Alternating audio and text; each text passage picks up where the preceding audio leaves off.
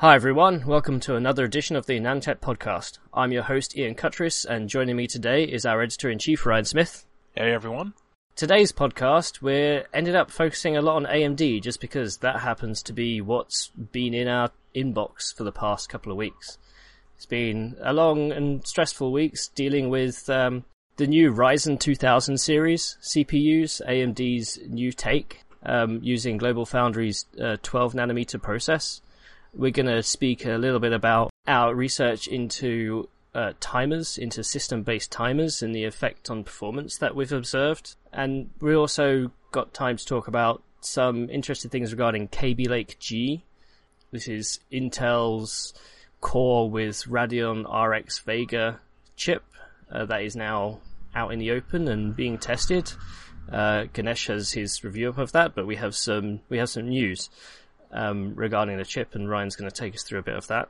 And then, if we've got time, we'd like to speak about the new hires that Intel have been doing recently, or at least have announced recently, because they've been picking up some very important people around the industry. I know it's been something you've been tracking, Ryan. Oh yeah, of course. A lot of people in this industry, and I always feel sort of essentially only focus on the rock stars, but, well, the rock stars are rock stars for a reason, so where they end up tends to say a lot about what a company is planning for future projects and what kind of reason they need. So, first topic on our podcast today is going to be the Ryzen 2000 series, or Ryzen 2nd Gen, or Ryzen 2, however you want to call them. This is the second generation of Ryzen product. We have 4 CPUs to choose from that AMD have released, 2 Ryzen 7s and 2 Ryzen 5s. Now, this is 2018. We are dealing with Ryzen 2, which is technically Zen Plus. So the original Ryzen 1000 series used the Zen microarchitecture. We're expecting AMD to launch Zen 2 sometime next year, according to their roadmaps. So in the interim, we've got what's called Zen Plus. This is essentially the same as Zen, same as the first generation Ryzen products. But instead of being built on GlobalFoundries 14nm process, it's now built on GlobalFoundries 12nm process. And the difference between the two, well, that changes depending on whether you ask GlobalFoundries or AMD. But the generally accepted gains are 10% better performance and up to 15% better transistor density. The 10% better performance can be construed both in terms of frequency at a given voltage or a lower voltage at a given frequency. And the better density metric comes into the fact that GlobalFoundries has 7.5 track libraries for this process, as well as 9 track libraries and I believe 10.5 track libraries. So if you use the 7.5 track libraries, which basically means you're reducing your transistor size, by having fewer fins in your transistor, then you can take the benefits of 50% better density. Now, what AMD has done is said, thank you very much, we'll have 10% better performance, but they have stuck with the 9 track libraries.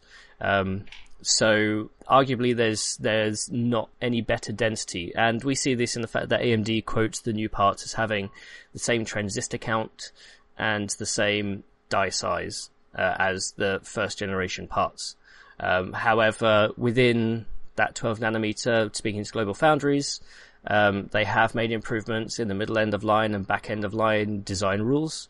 So there will be some size adjustment changes based on, fin height and maybe the density or maybe the thickness of some of the layers, which can be construed as, better density, which can be postulated to go forward into part of what makes it a better performing process than 14nm. But as far as AMD is concerned, it's practically the same, and they're having the extra performance. Thank you very much. So the news from AMD means that these parts can have up to an extra 200 megahertz over the first generation parts and run at a slightly lower voltage. This means that instead of the 4 gigahertz and 4.1 gigahertz overclocked parts we were getting on Ryzen first generation, we are now getting 4.3 gigahertz single core turbo on second generation, and AMD postulates that most chips should be able to do 4.2 gigahertz on all cores overclocked.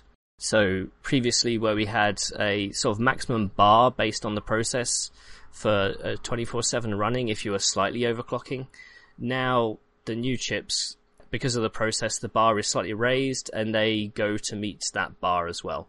So the 2700X, Ryzen 7 2700X, is the top part. It's been the highest, and that does hit the 4.3 gigahertz on single core. Now, the four CPUs are 2700X, 2700, 2600X, 2600.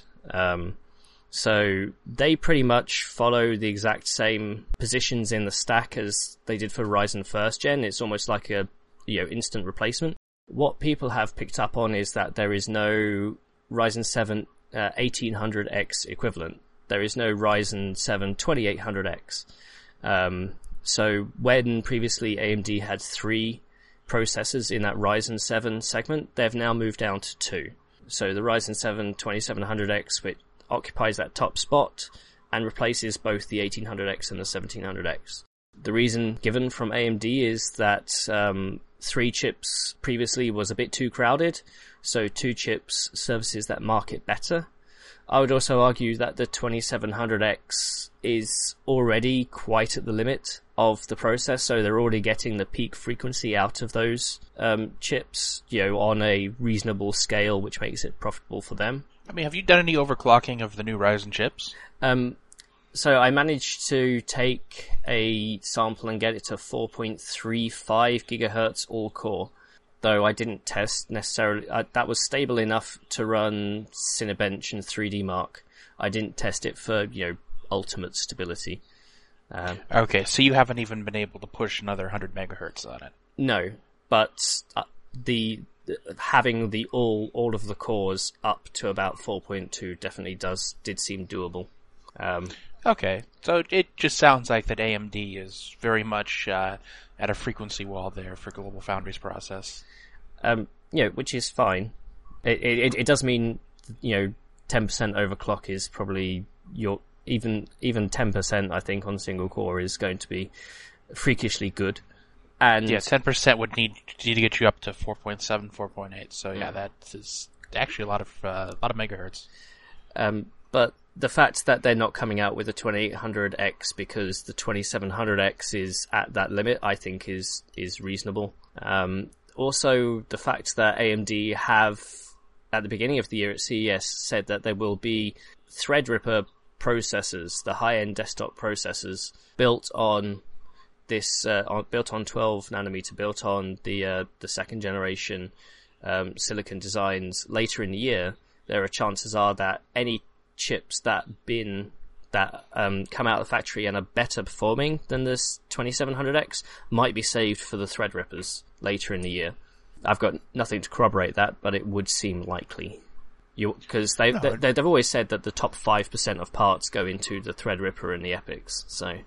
Yeah, it makes a lot of sense. That's where your greatest profits are. You don't necessarily want to give your best chips out to go on cheap desktops. You want to save those for your best customers. Pleases the shareholders as well. So, one of the new features with the Ryzen 2000 series is in what AMD calls Precision Boost. This generation is called Precision Boost 2, and the way it is implemented on the systems is that it adjusts how Turbo reacts to loading. So, for anybody that's familiar with how Turbo has worked in the past, what the system does is it determines how many cores are currently loaded with programs, and then based on how many cores are loaded, it will adjust the frequency of those cores to a predefined lookup table. So you could have one core at 4.2 gigahertz, 2 cores at 4.2 gigahertz, then the minute you hear 3 cores loaded, or 3 threads loaded, you'll go down to 4 gigahertz, and then it will continually sort of drop off until it hits the all-core turbo. It's a very simple lookup table that is defined in the BIOS firmware, and motherboard manufacturers can adjust it as they see fit, which makes reviewing CPUs sometimes difficult. But for AMD, what AMD has done is they've enabled what's called Precision Boost 2. Now, instead of using a lookup table, it does a dynamic adjustment on the fly based on how much power is being drawn, what the thermals of the system are, how many threads are loaded, and possibly some other factors. But the idea is that you have this turbo which has a dynamic response. So instead of getting that step function where you drop down immediately when you hit three cores loaded, you now get a very sort of gentle curve that aims to use more power on the chip earlier in the loading, so you get a better turbo performance when you go beyond one core loaded. That's the idea. AMD can also adjust this in 25 megahertz increments. Their multiplier allows for 0.25x multipliers, so they can do 25 megahertz increments. And we tested this. We saw that in the key parts between sort of three threads loaded on 3 cores loaded, on the 2700X versus the 1800X. When you get sort of 3, 4, 5, 6, 7, 8, the chip would draw 20 watts more, which translated into better turbo frequency and better performance. So when AMD says, well, using these new processors, you get a 10% better overall performance, that's, slight changes in what they've done in the core, plus the extra frequency, plus the turbo response. So for any test, so our compression test that uses WinRAR, that is a variable threaded load. So that will see a better uptick than something like Cinebench, which just goes flat out. Our compile test uses variable threads, so that will have a better uplift than something that completely goes all out. So Precision Boost 2 is a better way to do turbo. Technically it was on the APUs, but now we're in a more thermally unlimited scenario where it matters more in performance. When the downside of this is it does draw more power.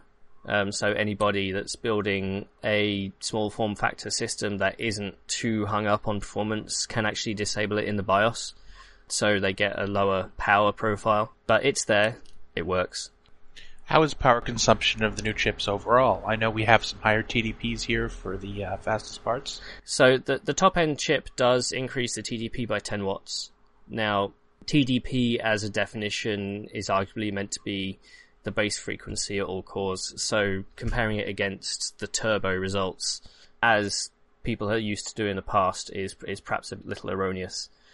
So we are seeing a small power uplift, but it's in line with what AMD prints on the side of the box, which is, you don't necessarily want something abnormal to happen there, but we definitely get what we expect. But that's the only chip that has increased in TDP. The non-X chips are still 65 watts, and the Ryzen 5 2600X is still 95 watts. So there's parity there between the previous generation parts. On specifically on performance, so even though AMD hasn't done any design changes to the chip, anything in terms of the silicon layout, they have been able to adjust and tweak the firmware inside the chips, and as a result they've managed to reduce cache latency. So when a program comes in and it needs an instruction or it needs data, it checks the L1 caches to see if the data's there. If it's not, it reaches out to L2. If it's not, it reaches out to L3. If not, it reaches out to main memory. So any program that's waiting on data, the quicker you can get that data, the faster the program will run. And what AMD has managed to do is decrease the latency on their L1, L2, and L3 by at least one cycle. One cycle for the L1.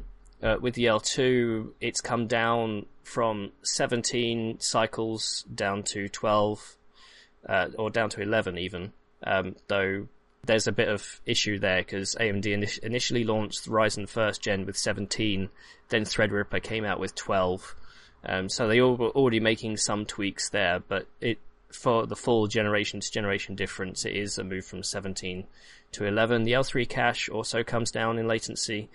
And now it's the overall headline here is that AMD said 3% better IPC, 3% better instructions per clock, which doesn't seem a lot, though reducing the latency of an L1 cache is really difficult, because you've got to make sure that the data is all coherent and it's consistent. I mean, between the size of the L1 cache and the associativity and the latency, it's all got to balance up, and it's all got to be ultimately beneficial for the chip and the products in the end.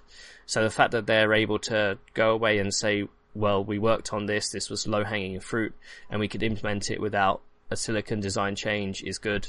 It won't be backported because there are different ways in order to implement it in how the CPUs are manufactured as well. So ultimately, the end is it's better for everybody because you have a lower latency caches, which leads to 3% better IPC. 3% is AMD's number. We got 3.1% on our tests, so that aligns pretty well with what we saw. And AMD ultimately said 10% better overall performance. That's IPC plus frequency plus turbo boost. And yeah, we pretty much see that. So AMD's being truthful when they say these things, and our job as journalists and analysts is to make sure that they're definitely keeping to what they promise. But overall, these chips are good. I mean, AMD's resurgence into high-performance x86 CPUs last year was great. It provided competition that the market needed. And as a result, with these chips, AMD is closing the gap in single-threaded performance. They're still a little way off, because Intel has kind of hammered that single-thread core design for several generations now, whereas this is AMD's Zen Plus, so 1.5 gens on their current core design, so there's still ways to go there. AMD is, for the same price Intel chip, AMD is ahead in most, if not all, multi-threaded scenarios, because you're comparing an 8-core chip versus a 6-core chip, both with multi-threading, so whatever AMD loses in single-core performance because you have more cores, and if the program is fully multi-threaded, then AMD wins those. AMD is still behind in a few things. So when it comes to AVX instructions, Intel has a big lead there. Intel is still regarded as much better in prefetching data out of caches and main memory. In Intel's core design and AMD's core design, they have what they call a micro-op cache. So if an instruction was recently done, they can look it up in a very quick cache to bring it in rather than actually decode it, which saves time and power. Intel's had that for several generations now. This is AMD's first generation, so Intel has a slight lead there. Intel's core is also, a little bit wider thanks to the vector instructions. So AMD's next generation chip, if they want IPC parity with Intel, they can't just go wider. AMD has to be clever here. So when AMD launched Zen, they were talking about their neural network branch predictor and zero cycle loop parts of the silicon. So AMD has to keep doing clever things to produce a core which is as competitive with Intel. However, we have seen issues regarding Spectre and Meltdown in some performance. Those affect Intel more than AMD. So while AMD is trying to reach for the bar, arguably that bar is coming a little bit lower as a result of those patches. More so on the server side, obviously, and the storage side. But they just got to make sure they don't sort of fall into a trap there. They can win now for the moment, but once Intel fixes this in hardware, AMD still needs to be able to completely catch up to what Intel can do if they want to match them on the IPC front. So the thing is, you say fix it in hardware. Now, fixing it in hardware might still have the same performance penalty as these kind of soft patches. It depends on how they fix it. We'll take Spectre off the table for a moment because that's a whole crazy class in and of itself. But the Meltdown stuff, clearly you can do it without having a Meltdown vulnerability in hardware because AMD does not have a Meltdown vulnerability in hardware. But again, it's as you say, it depends on how they fix it. If they fix it as the patches have already done, but they do it in hardware, then it's still going to have the same performance deficit. It's how can you patch it but still retain the high level performance you had pre-patch. Yes, and I expect Intel to ultimately get there. We'll see what was it, Cascade Lake is due out later this year? Something like that. Yeah, so we'll see what Cascade Lake delivers, because that is on the list of things that's going to be hardware patched, and we'll see just what their short-term hardware fix is. And if it's not something extravagant, then I'd certainly expect Intel's long-term plans to contain a more extravagant fix. We'll see. I mean, there's also another argument about 10 nanometer, which we won't have here. What's 10 nanometer? I don't know, ask Intel. I did, they said 2019. 29. Oh, yes, that was one of the announcements, wasn't it, this week? Coming out of their financial analyst call. Indeed, but that'll be a discussion for another time. The next part of the podcast I want to bring up is something actually related to our Ryzen 2000 series testing. So we published our review. We managed to get all 4 chips for launch. It was kind of crazy annoying because I so limited time to test because I went away for Orthodox Easter weekend and the package with all the hardware arrived 15 minutes before I left for the airport.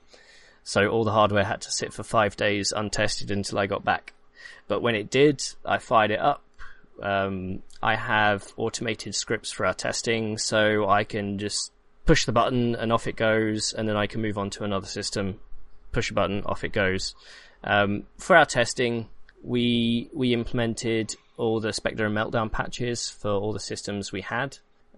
So we retested Intel's 8000 series Coffee Lake. We also did Skylake X. We also did Skylake and a Kaby Lake, just so we have multi-generational performance with the Spectre and Meltdown patches, also using Windows 10 RS3.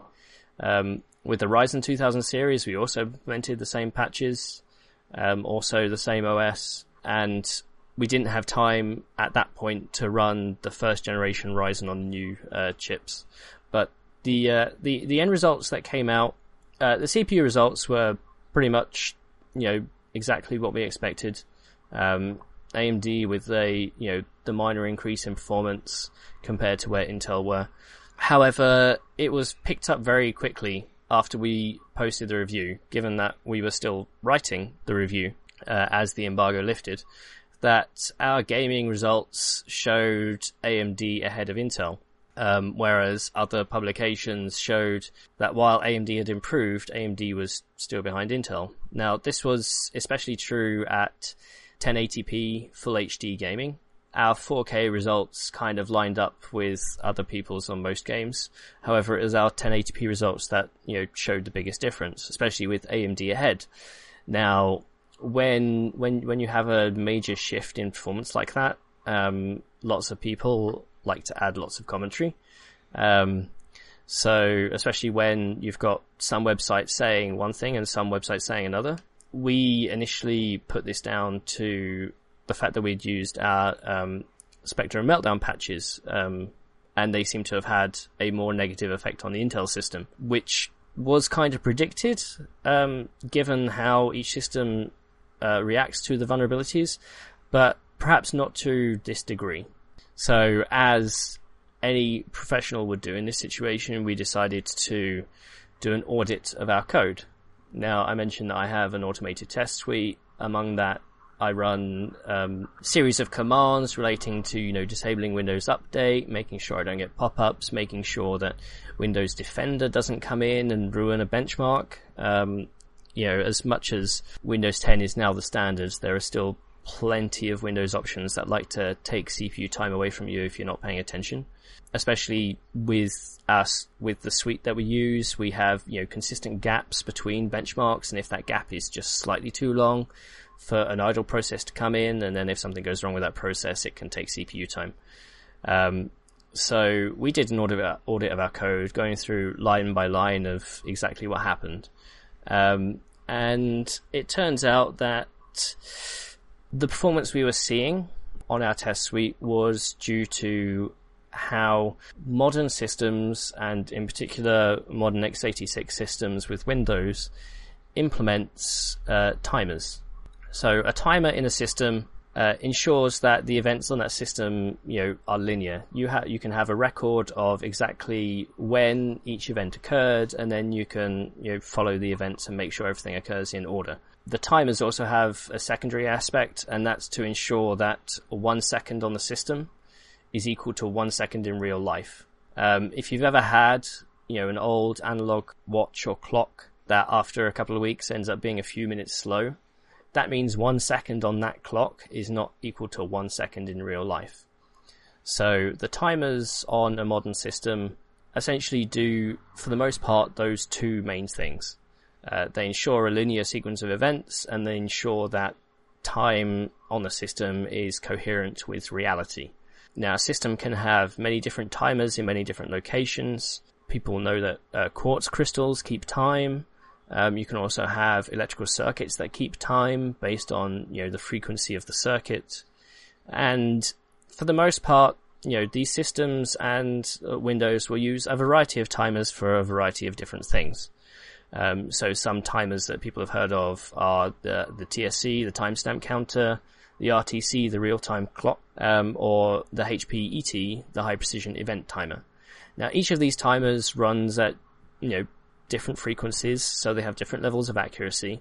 They also have different levels of latency. So if you reach out to a particular timer, it will take a while for the results to come back to say, well, actually it's this time. Also, the timers have different implementations. So some can be used as a countdown timer for an event occurring, or some will just continually count up. And in order to, fire off an event at a particular time, you have to make sure you hit the clock at exactly the right time.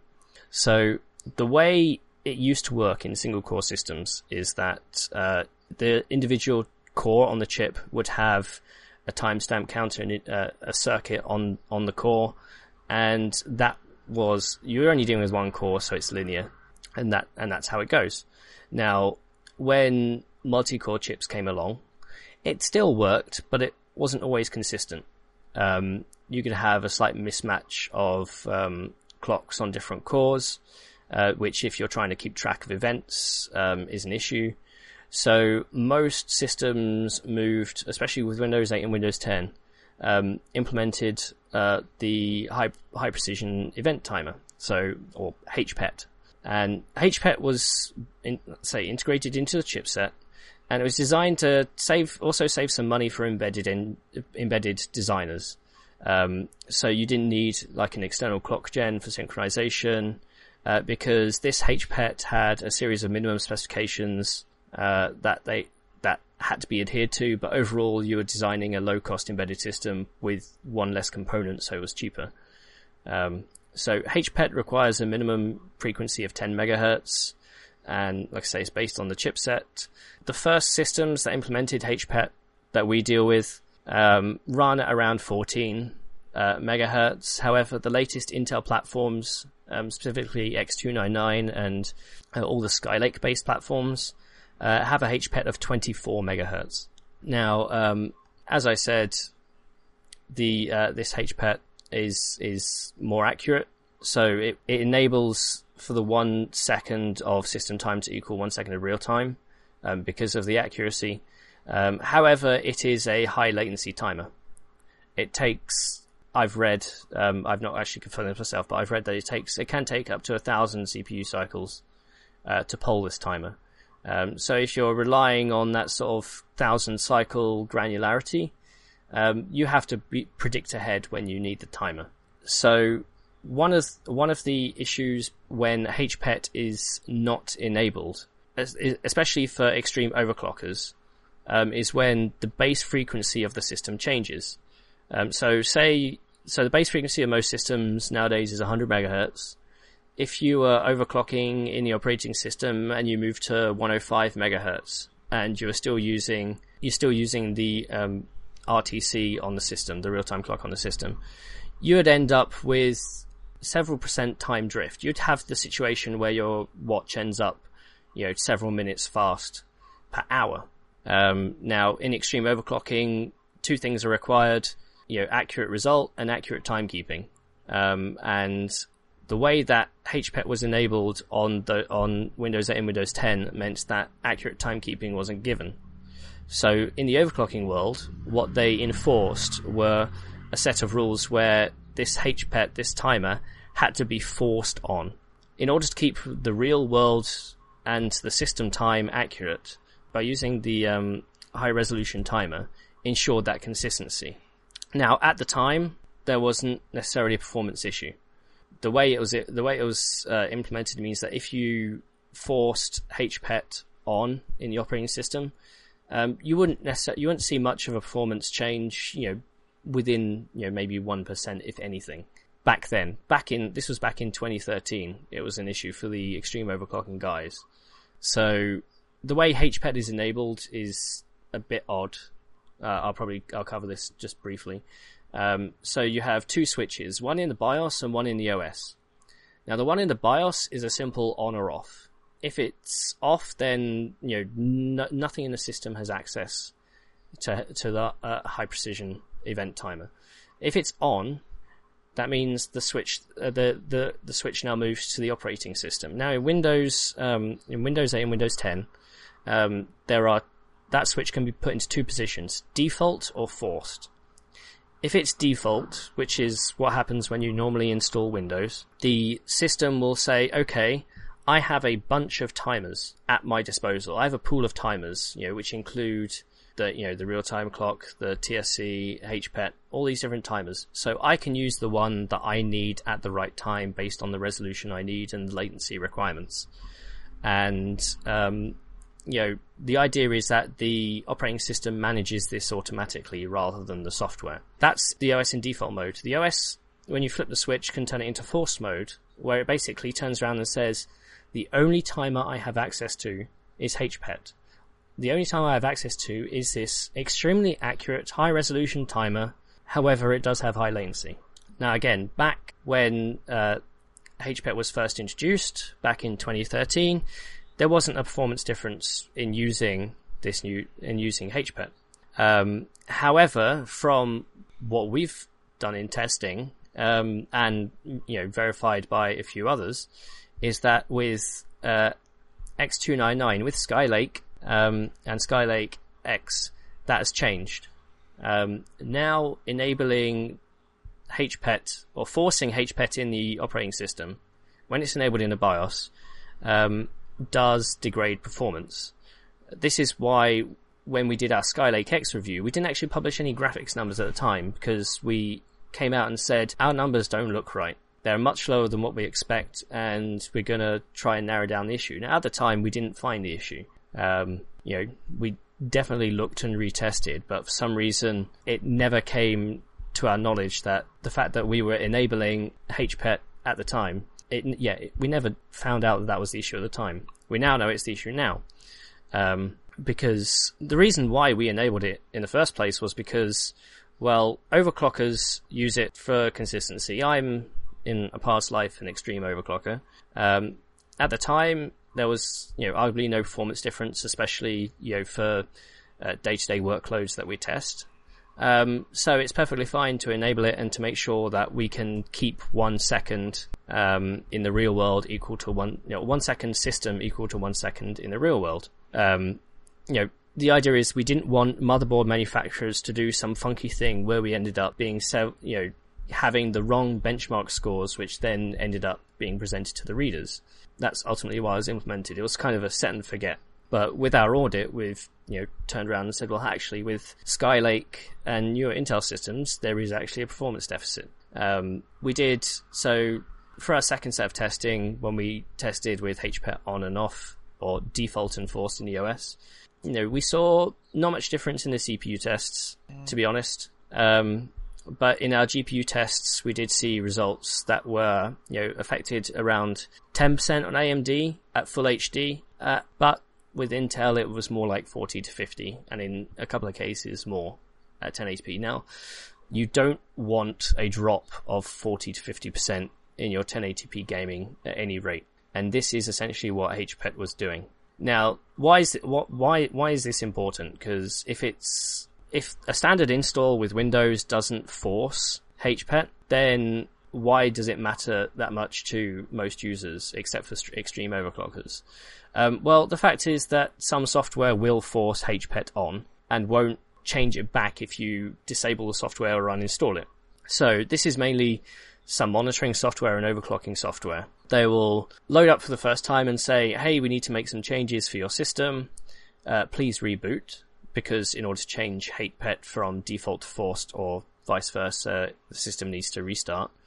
Some of that software, so for example, Ryzen Master on AMD, will actually enable HPET because it enables their monitoring to be better because they're using the higher precision timer. So users who install this software are going to ultimately see a potential performance deficit when they game at 1080p. In 4K gaming, we didn't see much of a difference. A couple of games were, 10% maybe on the Intel side, but on AMD we saw next to no difference. So back at the beginning I said, with single core we used TSC, timestamp counter. Now in modern CPUs, they have what's called an invariant timestamp counter, which is slightly different. You have a CPU instruction called RDTSC, which helps keep the time synchronized. You can still get clock drift using this timer. However, it's not on the scale of what could happen. It's still important for extreme overclockers, but not for common users. So, for example, with some of our timing software, we saw a 0.01 second drift in 2.5 minutes, which equates to about 6 seconds per day drift. Now, our biggest benchmarks run for a couple of hours. So, yeah, we might end up seeing half a second drift in a couple of hours. So, ultimately, we can still we don't need to force this high precision event timer in order to make all of our benchmark numbers work. So with this instruction, which can be used as a system or a kernel call, we're now retesting all of our Ryzen 2000 review series review samples and updating that review with the new data, which is more in line with what everybody else gets, plus the Spectrum meltdown patches that we implemented, showing that AMD and Intel very competitive at 4K with 1080p. Intel is still ahead in most cases, by anywhere from a few percent to 10%. So we're going to retest those, but ultimately we're actually coming to a point where we're going to implement our 2018 test suite. So we're not going to focus too much on the older data because we're going to accelerate and move straight into our 2018 test suite. So we're making sure that every system we test has the Spectrum meltdown patches enabled. We've got Windows RS3 with all the patches required. We've got new GPU drivers, new tests, new gaming tests, more modern games to make sure that they're more relevant. So our focus going forward, once we do this recap of testing, is going to be on that 2018 test suite. Now the roundup of all this is this issue affects Intel more than AMD. Not entirely sure why. We think it's because the high precision event timer on the more modern Intel systems run at 24 megahertz, whereas previously when it didn't affect the system as much, and on AMD they're at only 14 megahertz, 14.32 megahertz or thereabouts. So it could be that the extra precision is causing additional latency issues. But the second part is, our CPU tests weren't really affected, but our GPU tests were, especially at the lower resolutions. Now, this comes down to how GPUs use the timers versus how a CPU program might use the timers. So in a game engine, the developer usually has lots of hooks in the game to poll the timers. They need to know exactly how long it's taking to process the lighting or the Z buffer or anything like that, to make sure that the quality of the game is consistent. Now, with modern games, they will automatically adjust the resolution based on your frame rate. If you say, I want a target of 60 frames per second, they will either super sample if you're beyond that, or reduce the resolution dynamically in the game if you're not hitting 60 frames a second. So that all involves timers. You need to make sure that your frames and all the data for those frames are moving through at the right speed and at the right time, and everything gets in place at the right time and computes within the reasonable amount of time. So you're polling the timers all the time. Now, if you have a high latency timer, like the high precision event timer, it's going to affect it a lot more. Now, with a CPU test, if you're just doing a straightforward, say, video transcode, you don't need a timer. You just need to make sure that everything's necessarily in order.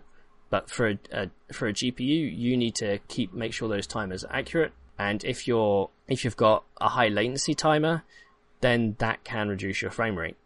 I'm speaking GPUs now, Ryan. Would you like anything to add? Not too much. You sort of hit all the high points there about the high performance event timer. I suppose the one bit of good news is these days the games tend to be much more GPU limited than they are CPU limited. So the real world implications of this are quite limited, but still, it was an interesting find to say the least, and does mean that we have to go about things a bit differently. But the end result is that order has been restored in the universe, and it means AMD has a little more incentive to work just a little bit harder to catch up to Intel for the next generation. It's, as a result of our review and then our, timer testing, it was interesting to see how many people came out to us and say, well, I play esports and the only thing that I matter about is frame rate. So I don't care necessarily about the resolution or the quality. All I want is that frame rate. They run at 720p at low settings just to make sure they have 240 FPS. It's those people who would be hit hardest by this. Yes, very much so. Anywhere where you're going to get high CPU frame rates, or at least where you should be getting high CPU frame rates. It does make how I'm choosing my 2018 test suite for gaming interesting, about what resolutions I should pick and what quality and how they're going to affect the CPU.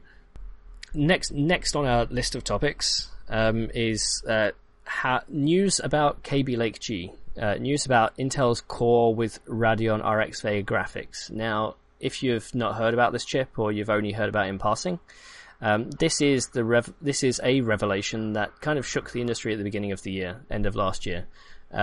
Here was Intel designing a chip, or designing a package that had both Intel Core silicon on it, technically a H series 45 watt processor, connected to an AMD graphics package, which then through Intel's embedded multi-die interconnect, embedded multi-die interconnect bridge, was connected to high bandwidth to memory, HBM2 memory.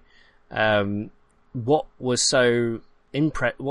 the big news about this was the fact that AMD was selling chips to Intel because Intel wanted a part with better graphics in that price point. Either they had a customer that required that sort of part in that price range, or they said, we want to tackle this. We want a part that goes into products to, essentially take some of the low-end graphics space. In that agreement, in that product, it's purely an Intel product. So only Intel are selling it. Only all the drivers are labeled Intel.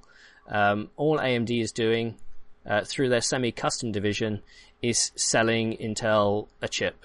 They just give Intel a tray or a roll of chips and say, there you go, up to you to do what you want. So it's up to Intel to bin them for performance, to decide how many compute units, what the frequencies are. Obviously, they can go back to AMD and say, well, what do you suggest based on what your manufacturing is doing? Standard supplier agreement. But this was a purely Intel project. It's a purely Intel product called Intel Core with Radeon RX Vega M graphics. Now, apparently, one word in that name is perhaps erroneous. Yes, and that would be the Vega part. And this is another one of those interesting little stories that came out after the product launch. So credit here to Gordon over at PC World for initially spotting this. if you run GPU-Z or various other tools that report the DirectX feature level on a GPU, notice that it was reporting feature level 12.0. Feature level 12.0 is a slightly older feature level set, notably that it's not the feature level set found on a proper Vega discrete GPU. The Vega 56 and 64 cards that were launched back in August, and then the Vega APUs that were launched at the end of last year, both support feature level 12.1. This is currently the newest iteration of the DirectX feature set level, and so the fact that the supposedly Vega GPU was reporting 12.0 was more than a little odd. And a little more digging again turned up more and more proof that features that you would expect on a Vega GPU were missing. Various other sub-features were not available, certain OpenCL features were not available, etc. So everything was pointing to sort of one of two possibilities. Either that this wasn't a complete and true Vega GPU, or for some reason that AMD's drivers were only enabling sort of a baseline level of features here, as opposed to everything that Vega was capable of. However, late last week, AMD engineers turned in the code needed for the AMD GPU driver code to run this new GPU, and essentially all the relevant code was checked in under the Polaris branch. So Polaris graphics core next for AMD's 2016 GPU architecture. So all the code changes that were made on this driver to enable it, that were architecture specific, were all made under there, all but confirming that the actual compute and graphics core of the chip is actually. And this is where we sort of get into an interesting discussion about whether this makes the Vega M a true Vega part or a Polaris part with better memory. The memory controller side of things definitely seems to be lifted from Vega. Vega, of course, was AMD's first product that supported HBM2 memory, and this Vega M also supports HBM2 memory. AMD's semi-custom operations means that they can sort of mix and match different parts of a GPU. You know, use a display controller at one level, use a compute core at another level, use a memory controller at a third level, etc. So it looks like what AMD has essentially done for Intel is to take take Polaris and then swap out Polaris's GDDR5 memory controller for Vega's newer HBM2 memory controller. But, and this is critical, that appears to be it. Every other aspect of this chip appears to be Polaris. And so you raise the question: is this really a Vega? And no, it really probably isn't. And I won't berate Intel too much here. They aren't going to change how they advertise it based on a podcast, but this is not a situation where we would have agreed had we known in advance that this was not a head-to-tail Vega GPU. So, I mean, with regard to this naming, we have seen Intel's philosophy on naming change over the last couple of years. We're currently seeing 8th generation core products being built on with a number of different microarchitectures. Intel's now, when you said 4th gen, you knew which architecture it was. With 8th gen, you don't know unless you actually look into the part number and into the part specifications. The reason being is Intel is saying, well, you know, our latest is 8th gen and we're going to be fluid in what products work for which market. So an Intel argument here could be, well, Vega is the latest and we're using a Vega memory controller, because if we called it Polaris, people would say that's old technology. Yes, and unfortunately people would be right. And not to knock Polaris too much here. It doesn't. These findings don't change anything about performance about this new Cavi G Vega M part. It's still really fast for a chip of it. You've essentially integrated a mid-range Polaris GPU on onto a package along with an Intel CPU and given it plenty of memory bandwidth. So all the performance aspects that we've seen so far from our review of Hades Canyon and whatnot, it's still a really fast chip. It just means that the GPU is somewhat dated from a feature perspective. And this really has all the hallmarks of essentially a project that had to be brought together under an accelerated timeline. This probably wasn't something in 4 years ago, 3 years ago, to semi-custom something. So the impact of it being Polaris-based as opposed to Vega-based is going to be fairly limited. It certainly isn't going to affect game compatibility or anything. It means the DirectX 12.1 feature set isn't going to be available. It has some impacts on ROP performance because under the Polaris graphics architecture, ROPs aren't an L2 client. And Vega's sort of marquee feature, Rapid Pack Math, is not going to be available here. So games such as Wolfenstein and a couple others so far that implement support for it don't get that extra push in performance on Vega M. A little more broadly speaking, it's just somewhat unfortunate because Polaris itself was an extremely minor revision to AMD's earlier graphics core Next 3 ISA, and that was originally released in 2014 for the GPU that went into the Radeon R9 285, that GPU being Tonga. So we're essentially looking here at a 14-nanometer version of a GPU architecture that was first released in 2014, so it is a few years old here. The irony being that because of that, it actually is less feature packed, supports less features than Intel's own integrated GPU. The integrated GPU on Kaby Lake G, is feature level 12.1 capable, and as Ganesh picked up in his Hades Canyon review, the integrated GPU is capable of supporting VP9 video decode, whereas the AMD on-package Vega M GPU does. So that means that there is no hardware acceleration of video decoding on YouTube. Again, small potatoes, but just weird things here that come from using an older GPU architecture. Which is not to say that it's all bad. Importantly, Polaris supports native HDMI 2.0, something Intel doesn't.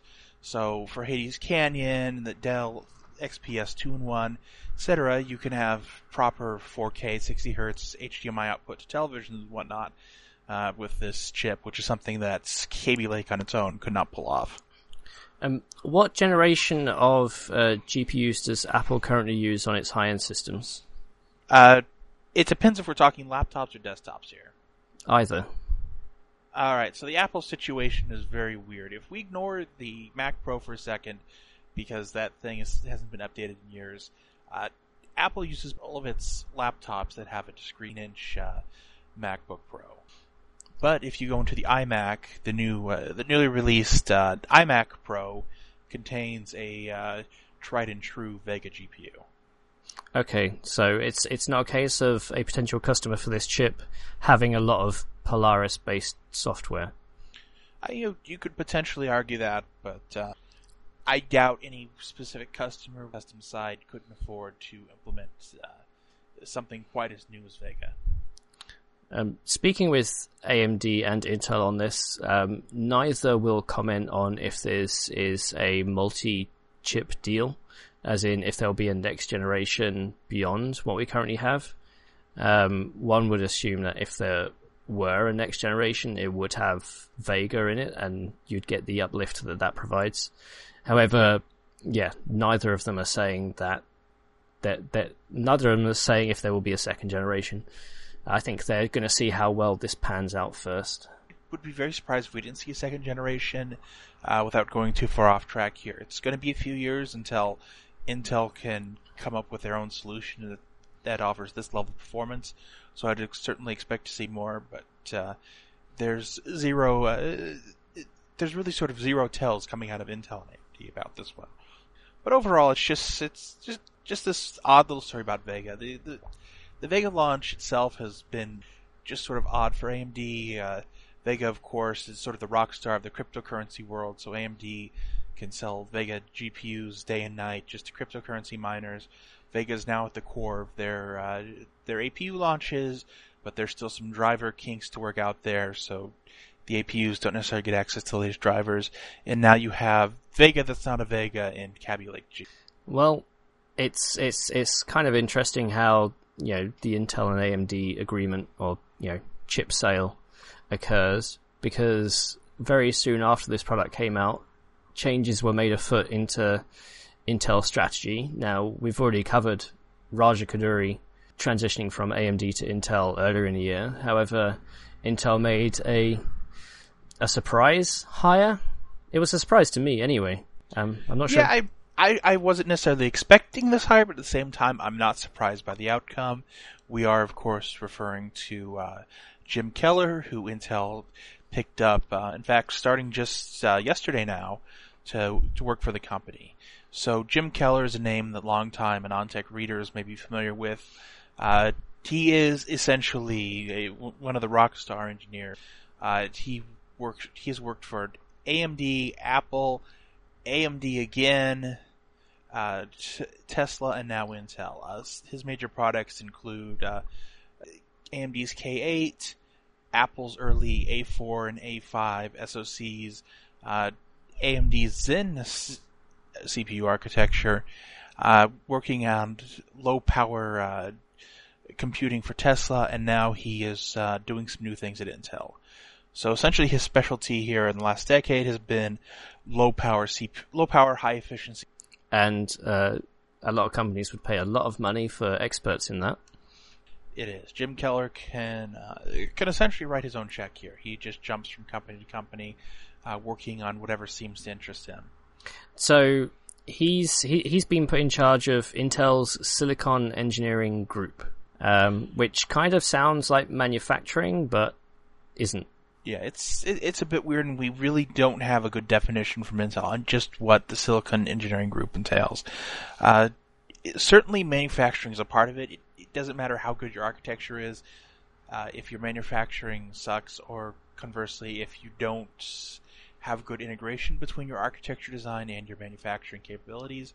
So I'm sure there's some low-level optimization work involved there, but it's not clear if Jim Keller is going to be the actual architectural side, or if he's just going to help Intel essentially implement these architectures in a low-power friendly way.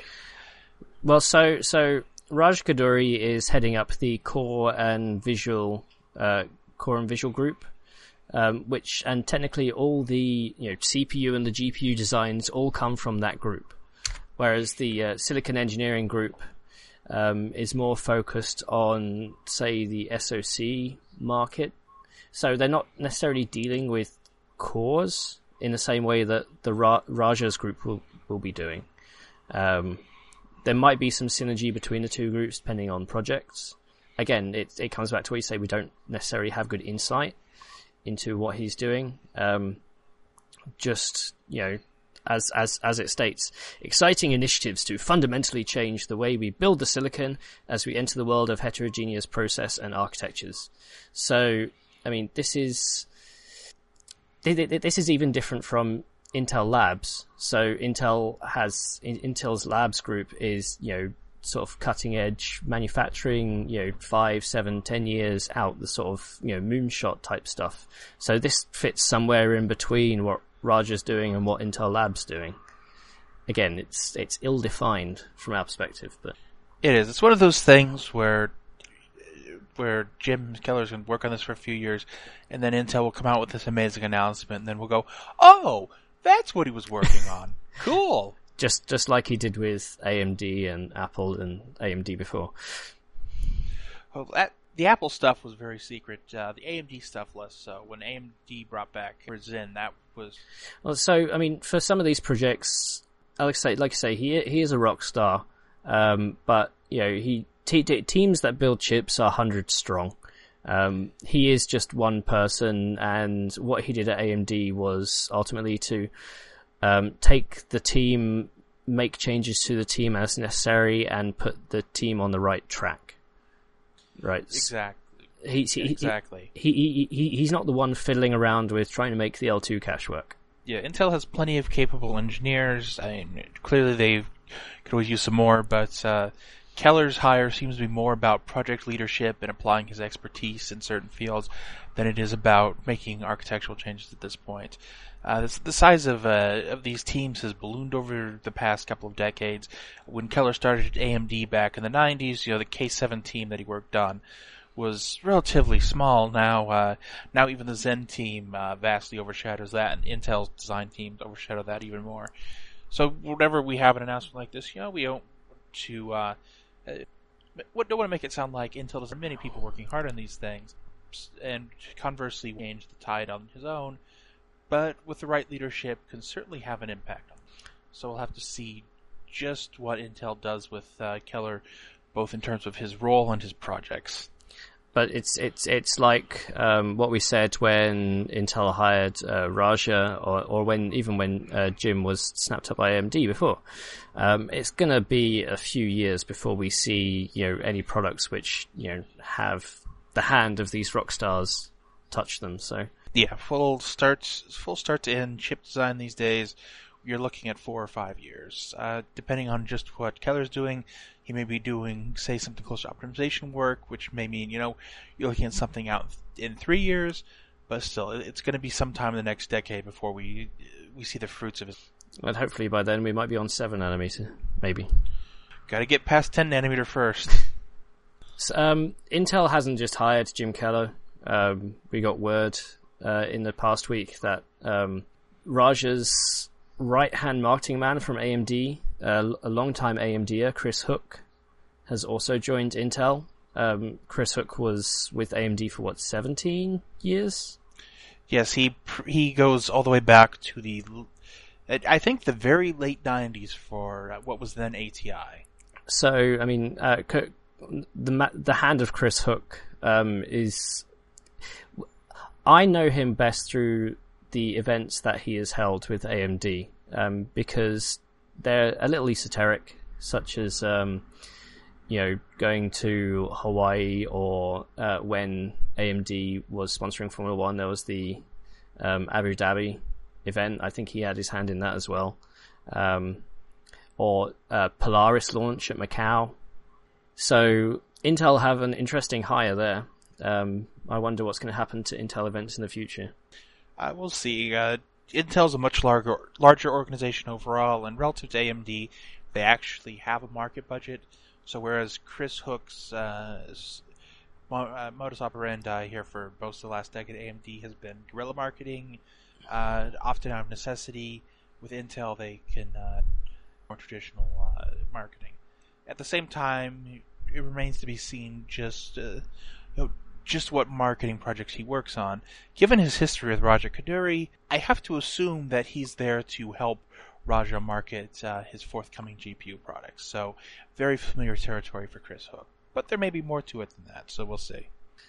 It'll be interesting to see who else makes the jump, if anybody else does. Last on our list of news for this past week or so is... just a little tidbit that came out as a result of one of our reviewers, Tracy. One of his roles is that he reviews our power supplies, because he has the very expensive equipment in order to do so. Plus, he's really, really good at it. And really, really good is an understatement. He was sent Corsair's latest power supply. Now, back at CES, we saw Corsair show in their suite a 1600 watt digital power supply. So the Corsair AX 1600i power supply. Now, AX is Corsair's high-end range. 1600 watts is overkill for pretty much everything except cryptocurrency. So it's vastly oversized for practically everyone. What made this power supply different than, say, the 1500 watt AX 1500i that they have, or the 1200 watt or the 1000 watts, is the fact that they were using new features inside, new components inside the power supply that have necessarily been used elsewhere, but not in consumer products. Yeah, gallium nitride MOSFETs, or just GaNs for short. So These are relatively new means of making transistors. That have been in other products before. I have to assume the military, for example, has been on this one for a little bit, but until now, cost has never been a pro into consumer products, even super expensive consumer products like a kilowatt power supply. But here we are, finally, they're starting to show up in product. Even in this very first product, of course, reaping the benefits of it. So what makes gallium nitride MOSFET special is that gallium nitride, as opposed to silicon, has an incredibly high efficiency, especially once we're talking under load, where power is being sent through, and as leakage is inevitable. In a power supply, I mean, this is pretty much a one-to-one relationship here. So all the power that gets wasted immediately gets turned into heat and needs to be cooled by this power supply. And so even just losing a few percent of your power, could potentially be upwards of 100 watts of heat. So not a small matter. So in the power supply world, we deal with what's called 80 plus certification, and it goes bronze, silver, gold. I think it goes platinum, titanium. So the more efficient the power supply at predefined load points, I think it's 20%, 50%, and 90%, or 100%. You can go to the 80 plus certification board and say, our power supply is this efficient. Can you verify and give us the certification? So if you want the best, you go for 80 plus gold, platinum, titanium, and you tend to pay for that benefit. Though the top end range, you're looking at losses of anywhere from about 6 to 8%. What the gallium nitride MOSFETs do is reduce that conversion loss to 4%, which not even 4%. It was less than 4% at a 50% load, so about 800 watts. So that's always been the sweet spot for power supplies, and the change in transistors has changed that, but it's over 96% energy efficiency. At this point, you're losing very little power to actual transistors. So you're using the more expensive component, which arguably means you can perhaps scale back the cooling because you don't need as much cooling, or in the case of most modern power supplies, you don't need to turn on the fan until much, much later, so you're reducing the noise of the power supply in the system. Now, these new MOSFETs are expensive, and this is Corsair's high-end product, so they're not going to skimp out on anything like that right now. Well, no, I mean, actually, they have done both those things in a roundabout way. This power supply is actually, Tracy says it's closer to about an 800 watt power supply in terms of size, which means it's not some little box, but it's also not massive because it doesn't need so much cooling or regulation.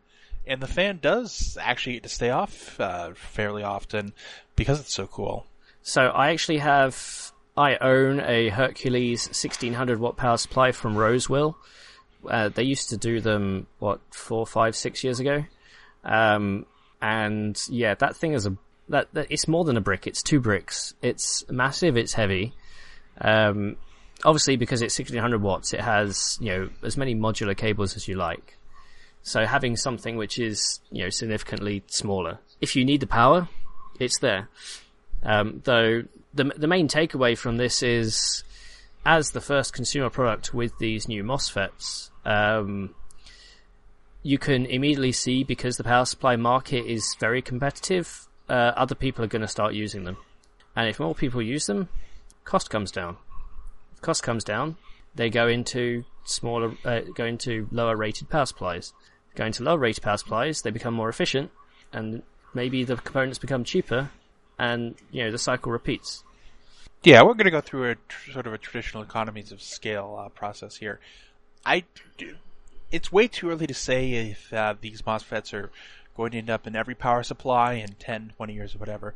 But certainly the future of the high-end power supply market, of the AX series, of the Seasonic titaniums, etc., is going to be that everyone is to want to switch to gallium nitride MOSFETs in order to increase their power efficiency, or really at this point to further decrease their power switching losses to reach these sub 4% levels. I think a good bar will be when we see them in the sort of 600 watt silent power supplies, because we might end up seeing 700 watt or 800 watt silent power supplies with that level of efficiency. It is, and with that level of efficiency, you really can push the silence part. Yep. So yeah, I'm looking forward to it. Power supplies are not a stagnant industry by any means, but we've been able to high wattage, high amounts of power for a long time now. So the change here is making the product not bigger, but it'll be interesting to see who comes out next with a similar device. So I can't imagine they'll be too far away, especially the nature of these OEM-based designs.